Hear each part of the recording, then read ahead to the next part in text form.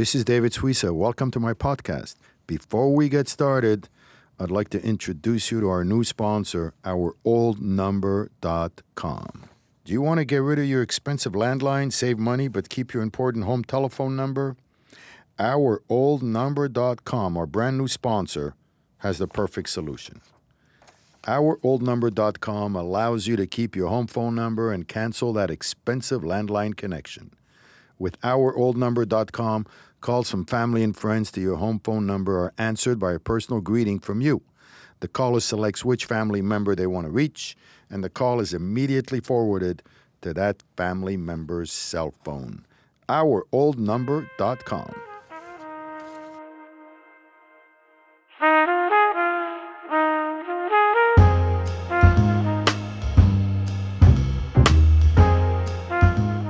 This is David Suissa. Welcome to my podcast. Today, Sarah Abdali Idan, Miss Universe Iraq. Welcome, Sarah. Thank you. So you were big news around the world when you got death threats and you were forced to flee your country because you took a picture with Miss Israel at a I have to contest, correct it. right? Yeah, a lot of people, they say I had to flee my country. I did not flee because I'm a U.S. citizen. I live here. But my family was the one who actually correct. had That's to what do I with meant. it. Yes. For me, of course, it's difficult to go back to Iraq. You know, you hear all these people saying like they were demanding like the government to take my citizenship and put me in jail. So it's kind of risky. I don't think I can go back. Where were you born? When or Where? In Which- Baghdad. In Baghdad. Mm-hmm. And what age were you when you left? I was 19 And you moved where? to the U.S. Right. And then tell us what happened. You were now in Las Vegas at this big, international competition, correct? And then how did you meet Miss Israel? It was basically, we were at a photo shoot for Perfect Face. And, all the girls, when we see each other, we usually go and we say hi and we introduce each other. We had like 92 countries, but we do that, to be polite, to be friendly. And she was standing like across from me and she smiled at me. She waved, she said hi, but then she didn't come. But she was smiling and she looked kind of shy or scared, and so I walked up to her and then, we started talking. And I asked her, I said, which country you're from? And then she said, well, this is why I didn't come and talk to you. I was scared you might, not respond or walk away. And then she didn't wear the sash at the time. She had it on the side, like she put it next to her jacket. So you didn't know she was I Miss didn't know Israel? she was Miss Israel, yeah. So she pulled the sash and she's like, because of this. The minute that she showed me that, I felt really embarrassed, because we are there at Miss Universe, like we're peace ambassadors. We're supposed to be the best image, of a woman should be, And so I told her, I said, why would you be scared? She said, because our country is at war. I said, no, you know what? They're at war. We're not at war. If anything, we need to show the people we don't have any problem. And then we took the photo. And What happened? What happened and how quickly did it happen and how did you hear? So basically, when we were at Miss Universe, they kept us really busy to the point we didn't even have time to check our phones. And right after that photo shoot, I remember I had interviews, and because it was the first, I think, or second day I arrived, and you need to, fill all these documents and everything. So I finished that. I finished the photo shoot. I took the photo. I posted it, and then I did the other things, and I went to sleep. I didn't check my phone. I was tired, exhausted. Then I woke up with my phone, like 40 and messages and 50 missed calls, and it was basically my family, Miss Iraq organization, and I see all these messages. I'm like, what's going on? And then I understood from the messages that they left me that it was my photo. So I opened Instagram and I see all these people basically cursing me out and saying, why did you do that? And instantly, right after I talked with Miss Iraq organization at the time, and they said, you need to take the photo down. I said, I'm not going to take it down. I didn't do anything wrong.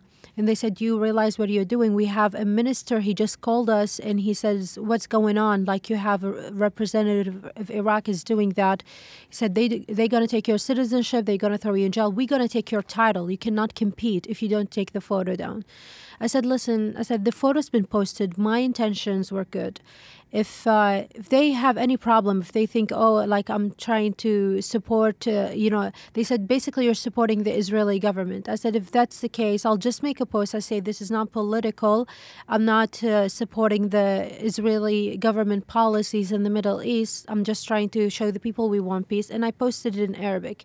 And the line you wrote was peace and love from Miss Iraq and Miss Israel. That was in the first post, yeah. But the second one, the one that Miss Iraq like demanded me to post, or I would lose my title and I would be prosecuted and all these things. So basically, they made me write something. I wrote it in Arabic. They took a look at it and like, yeah, you can post it now. And what was that? It was something. I said, I do not support the Israeli government policies. This is just an expression that we want peace between the Arabs and the Jews.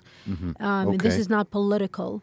Right. And were you concerned that something might happen to your family back in Iraq? Basically, with these messages, with these phone calls, then I talked with my family. In my family, they told me they already received phone calls that people, they said, like they threatened their life. Like they told them something like, you need to watch your daughter or you will pay for it. And then my family, they're like, what's going on? But later I found out that perhaps the people who called my family, it was from Miss Iraq organization, that they were trying to kind of push my family probably. Because I don't think anyone would, realize that fast who my family was and contact them that soon. Like the only people who knew that my family directly was the organization. And they were trying to covering themselves with the higher levels in the government probably. Right? Exactly. Yeah. I mean, everything, they're in Iraq, they're controlled by the government. Everybody's there's controlled by the government. Right. Meanwhile, it became, international news and the BBC covered it, right? And then how did that change your life? It was...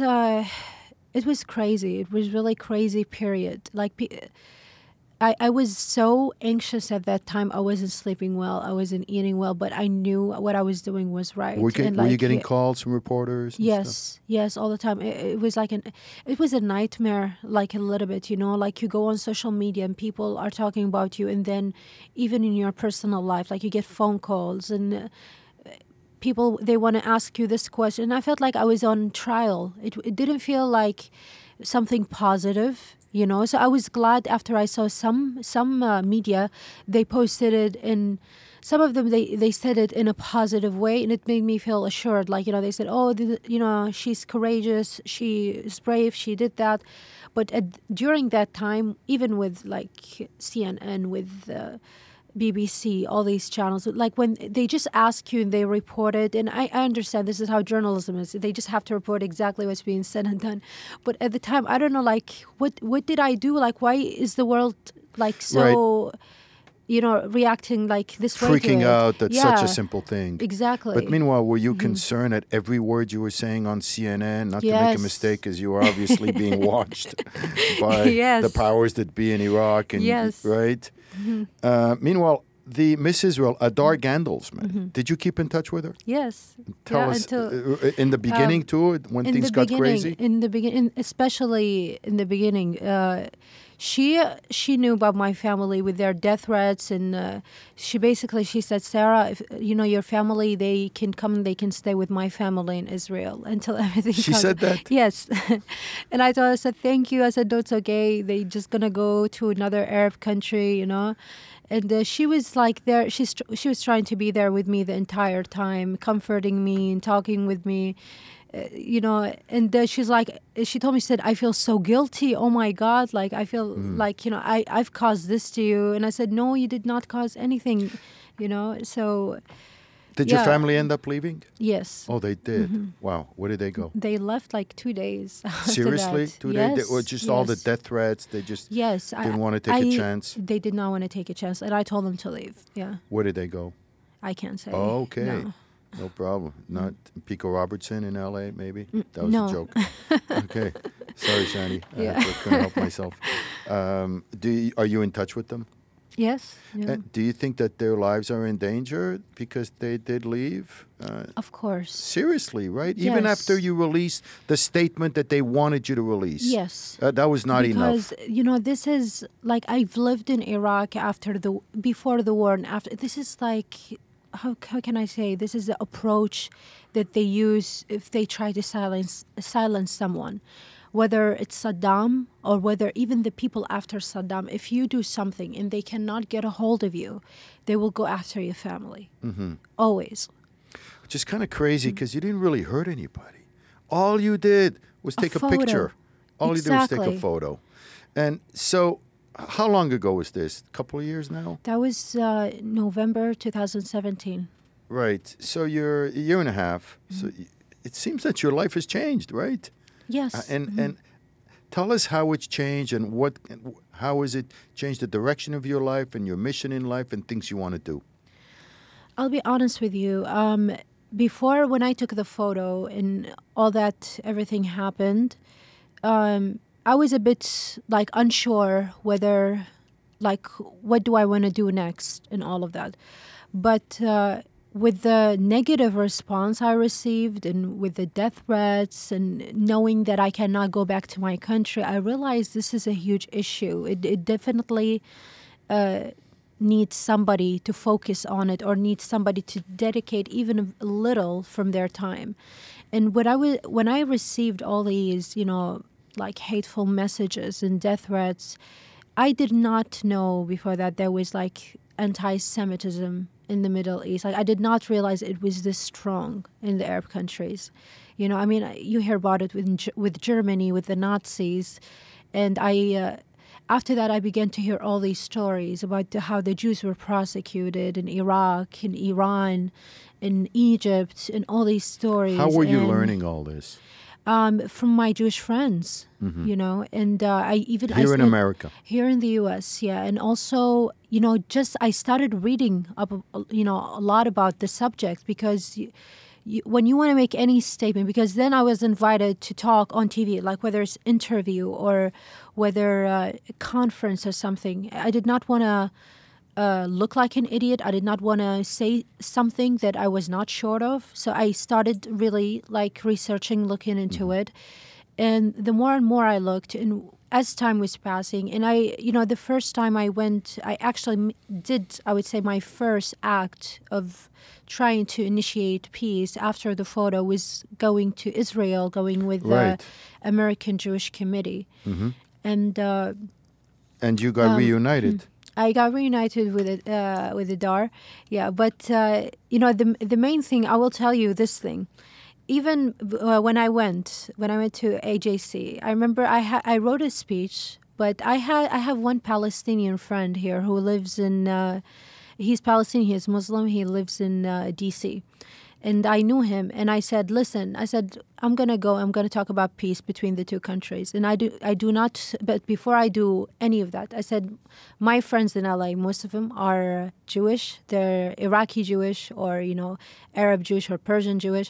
I said, "I want to hear your point of view, you from Palestine, before I even, consider going there and talking."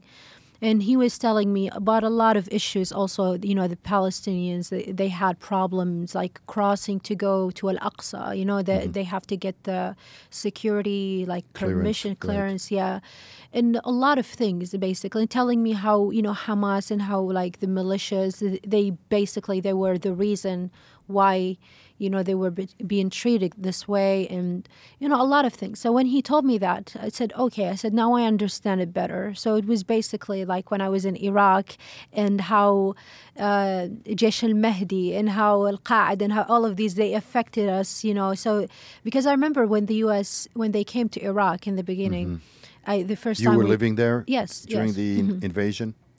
So I remember, during the initial, like the first few months, even you would say the first year in 2003, how the U.S. soldiers, they were so nice to us. They used to even take off their helmet and they play with the kids. They give them candies and flowers. And when after these militias, they started, attacking them, then they treated us differently. And all of a sudden, you have this sign that says you cannot cross, like you have to stay like 200 feet or whatever, Right. Right. And basically, I understood now what's the situation between the IDF and between Palestinians. It's basically It's complicated. it's 'Cause complicated, but it's like safety procedure, you would say. Correct. In any act of aggression, they kind of try to put it like I worked with the U.S. military, when I was in Iraq, so I know the safety procedures. So when he explained to me, I said, okay, I understand. So I wrote the speech. I wrote it down. I finished it. And then I said, I want you to take a look at it. Tell me if you feel there's anything offensive that I said about This is to your Palestinian friend to in my DC. Palestinian friend. He looked at it. He said, no. He said, this is excellent. Thank you so much. We wish we could get, our words to be heard. And, you're doing that. So thank you. So I finish it. I go and I deliver the speech. And then all of a sudden I have Iraqis and Arabs basically saying that the Israeli government wrote the speech for me. Oh, so we're back again to that animosity. Saying basically like they wrote it like it's so sad. Like I wish I could show them like this screenshot of me and my Palestinian friend, like talking about this speech and all of that, and they say no, everything is that she says they taught her. Even yesterday, like every day, like yesterday, take it for example, I had this Iraqi Canadian. Like you would think Iraqis, like they come to Canada or the U.S., they get education, they would become more open-minded, they drop these crazy conspiracy theories. But still, like until yesterday, because I did not respond to her. Like she said something, I tweeted something about Ilan Omar. I didn't like what she said about the 9/11 acts. Right, Some people act. did Right. something, Right. and I said, and then they would try to blame it that people are being racist to her. Or Islamophobic. This is why they're saying that. I said, you cannot use that card every time. You said something. Just admit you chose. Like it was bad words. Like change the way that you said it. And so when I posted that woman, the Iraqi Canadian, she said, oh, you're just attacking her because she does not, she attacks the Israeli government. I said, what are you talking about? I said, you know what, I'm done. Like, I'm not Right, gonna they just even label you. Yeah. And then she started posting on my Instagram, commenting like crazy and basically saying, Sarah, she cannot say anything that from her. Basically, she have to comply with her Israeli high officer orders and then who recruited her to say these things. Like it is kind of insane. paranoia. It is insane. Did you feel that Yeah. growing up in Iraq? Because, you didn't have the free press that we have here in America, and that the environment was more conducive to conspiracy. And did you feel this sort of anti-Israel, anti-Jewish flavor when you grew up in Iraq? Did you feel that in any way? I think this is what it is. Like basically, you grow up in Iraq and they teach you that Israeli government is the most rotten thing on the face of earth, and they're the most evil, and they want to. And how do you get that? Do you get it in school? In school, on TV, in conversations, everywhere you go, And even in the graffitis on the wall. Does it filter to your parents? And then your parents feel the same way and they teach it to you as well? No, we really never talked about these things in my home. But you felt it in the society. We felt it in society. I mean, every Thursday in school we had to recite like a song for Palestine, freeing Palestine from Israel and saluting Palestine. Like, Saddam regime. It's like he basically wanted to invade Israel and Palestine and become a ruler. And he convinced the people like, I'm going to free Palestine, Well, Arafat took his side.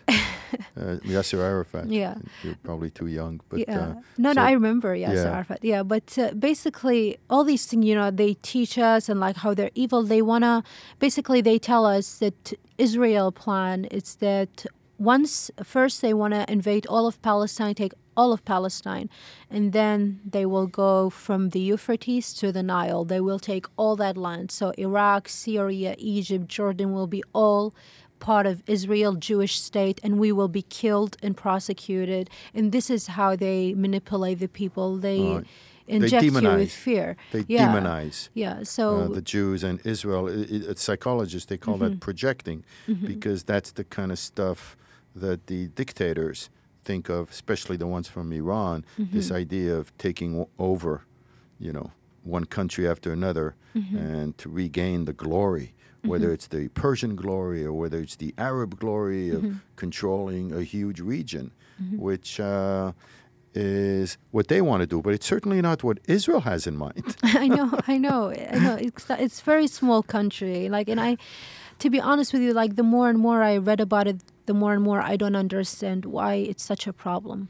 What was it like when you went to Israel your first time? What was it like? It was, I'll be honest with you, it was a shock because What was the shock? The shock was I was staying at, I forgot the name of the hotel. Which it was city? Something Astoria. Oh, Waldorf Astoria. Waldorf Astoria. Yeah, across from the Mamila in Jerusalem. Yes.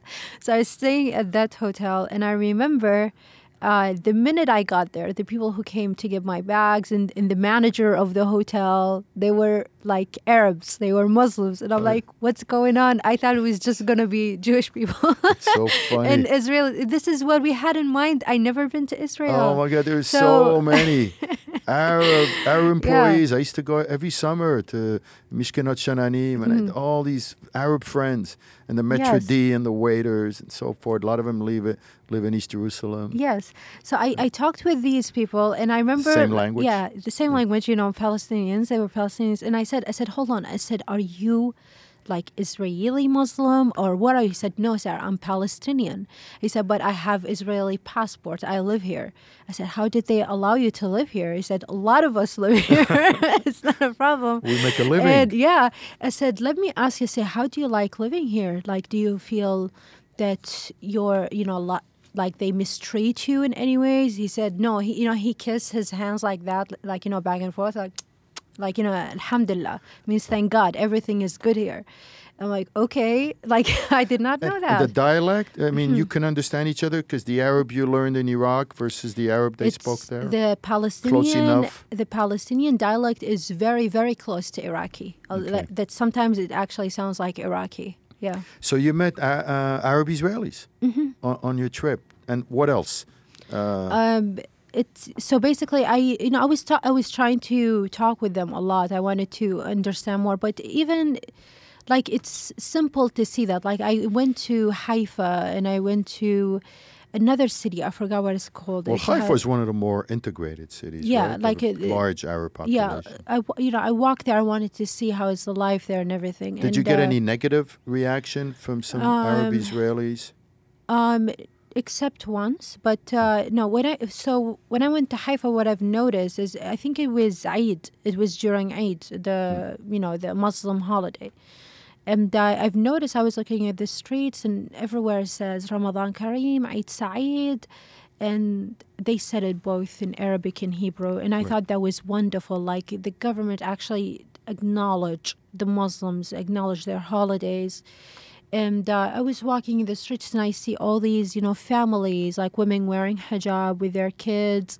And they walk together with Jews, on the street. And that's part we never saw or heard about all my life. Yeah. I don't think any people in the Middle East they hear about, because when you turn on the news, all what you see is soldiers and people throwing rocks at the soldiers, and then they say the soldiers killed this many Palestinians. They don't even explain what happened, why did they shoot them, So this is what you hear every day. So for me, this was a completely different side that I saw. And there's still a long way to go in terms of there's still some disparities between, Arabs don't get as much, as Jews in Israel. So there's still some long way to go before they reach equality. I heard that from some people. Yeah, right, they said I heard from some people. They said, for us, like the Arabs who lives in Israel, we have basically some rights, but when it comes to government positions, we don't have the same rights as the Jews. They do not prefer to put us, give us power when it comes to that. Well, yeah, I mean, they have, representatives in the Knesset. It's certainly so much better than the rest of the Middle East in terms of, I'm a Jew from an Arab country, from Morocco. So there's definitely an effort to have equality. It's based on Declaration of Independence in Israel and so forth. But I think when you have a democracy, there's a corrective mechanism where there are social activists in Israel that are trying to make things better, whether it's the rights of the Arab minority or Haredim or the poor or the African refugees who are there. There's lots of problems in Israel. Yes, I saw that. I saw there were so many African refugees there. Lots and lots of problems. There's problems with the ultra-Orthodox who have too much power in the government, I think. Very dogmatic. So, but the idea behind a democracy is you have all these problems, but you have the right and the freedom to fight to make these problems better. You can go to the Supreme Court. You have the right to demonstrate, you have protest, and so forth. So it's a messy kind of world. And you have a free press. Yes. So you hear all the complaints, and it's loud and it's messy, but it's Israel. But the beautiful thing about it is I remember, one of these Arab cities I was in, I saw there were Jewish women. They were on the street. They were protesting some of the settlements on the West Bank, and they were against that. They're like, we need to stop this, and they were Jewish. They were not Arab, and I just thought about this. If this was happening on the other side, that'd kill them. They wouldn't be standing there for more than 5 minutes. So it's a beautiful thing. Like I wish. Yeah, that you know we what, can, Sarah? What you just said, it's one of the most important things. Yeah. We allow protest. I mean, in Israel, we allow protest, and that is a huge thing. So tell us about your new organization that you're trying to start. What's it called? It's called Humanity Forward, and Humanity Forward. Yes, and basically, what we try to accomplish is we're trying to rebuild the relations between the Muslims and between the Jews, between Arabs and between Israelis, and the way we try to approach it is through the first thing is starting channels on YouTube and talking about politics and history and religion in Arabic. So because I know this is the main problem, the major problem in the Middle East is that it's either lack of information or the wrong information. You've been misinformed. And this is why a lot of people, they hate and they say these things. So this is the first thing that we want to work on. And you would work with Israelis who speak Arab, like Arab Israelis? That's a really fascinating idea to do this in Arabic. Exactly, yeah, because I want the people to hear what they don't hear on TV. They need to see what I saw. How are you going to reach out and find Arab Israelis who can speak Arab and who are willing to engage in this? There are many here in LA, but no, mainly this channel. I honestly wanted to start like just me, like talking about this, like kind of like this podcast. Right, but just you doing it. Yeah, and we will have like guests that they come and they speak, and if there are people they want to participate, well. If they're listening to this podcast, reach to me. How do they reach you?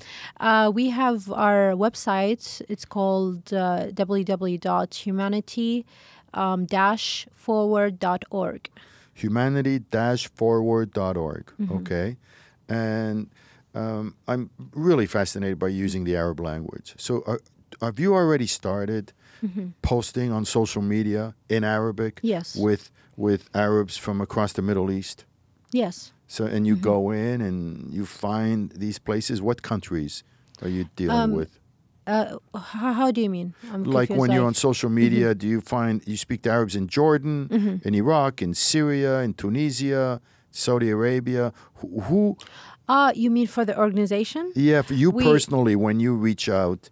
And for the organization. We have not done this part for the organization yet. We've been focused. There's another part of the organization that we focused on is that we're working with another organization called Save a Child's Heart. And basically, another way I thought would bring people closer is if there are Israeli or Jewish organizations that would help Muslims and Iraqis.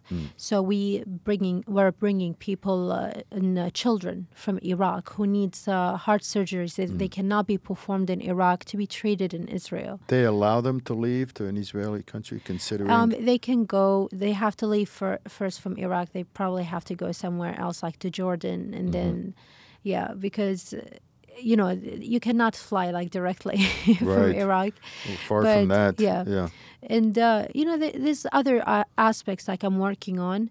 So basically, this is why we pushed this thing right now on the side, the channels. But this is the next step that I wanted to do, is to talk about this and have guests.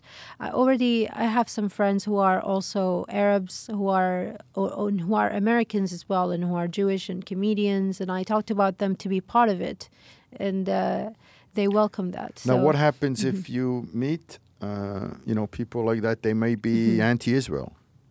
it happens here. I mean, since this whole thing started, I realized what kind of friends do I have? Some friends, they had no problem and they liked what I've been doing and they support it.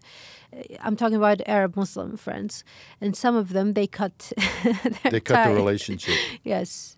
So I think that's their problem. It's not my problem. If they have this hatred, I hope one day that they can see what I can see, they can understand. But How are you meeting Arabs in LA and Muslims? How do you meet them? I mean, it's a huge population in Glendale, and especially actually in Glendale, because there's many Iraqis. And when I go to the mall or I go somewhere, they recognize me and they come and they talk with me. Even in Sherman Oaks, in some areas in the valley, there are many Arabs. And do you plan on maybe taking them to Israel one day? Maybe. My plan actually is I hope to bring people from Iraq to Israel, probably journalists, and open-minded, writers, that they can see and they can influence the people. Right, because at the end of the day, this is what needs to happen, correct? We need to sort of build a bridge so that the Arabs and Muslims in Iraq meet Arabs and Muslims in Israel. Exactly. And the Arabs and Muslims in Israel should kind of go and do outreach. Exactly. So at the end, not that it's far from perfect, but this is what Israel is. Yes. And it's kind of it's a great goal, Sarah. And you have a Jewish name. How'd you get that? I heard that. They even said that about my last name. They said your last name is... I know, you sound Israeli. But Sarah Idan. Oh, my God. Sounds like also a musician. No, Muslim born and raised. And let me ask you one last question. You're becoming more and more public now, and you had that real negative experience a year and a half ago. Are you afraid at all? Sometimes. Are you getting any signs? Are you continuing to get these threats and stuff like that they used to? How do you mean? Like any signs getting death threats? Yeah. I get them all the time. Seriously? Yes. That's against the law. You should report them. I did. Okay, good. Are you reporting them? Yes. Okay. Yes. And what are you doing to stay safe? I'll be honest with you. When I was in Iraq, when I was working for the U.S. military, it was kind of like a similar situation. You could go at any second. You could die because it was very dangerous what I did. Being with soldiers out there, being shot at and having suicide bombers and car bombs and snipers around us all the time. We've been attacked many times. So for me here, do I have anxiety problem? Yes, a lot. But I just learned to live with it. I mean, I feel like I could go at any second. Maybe it's not death threat. Maybe I will leave and it's a car accident or something. You never know. You just have to live your life. You have to focus on doing something good. And, this is what I came to realize. So I learned to live with it. Well, we really hope you stay really safe because this stuff that you're doing sounds really amazing. Humanity-forward.org. And maybe come back in a year or so and tell us how it's going. Yes. All right. Thank you so much, Sarah Idan. Thank you. Shabbat Shalom. Thank you.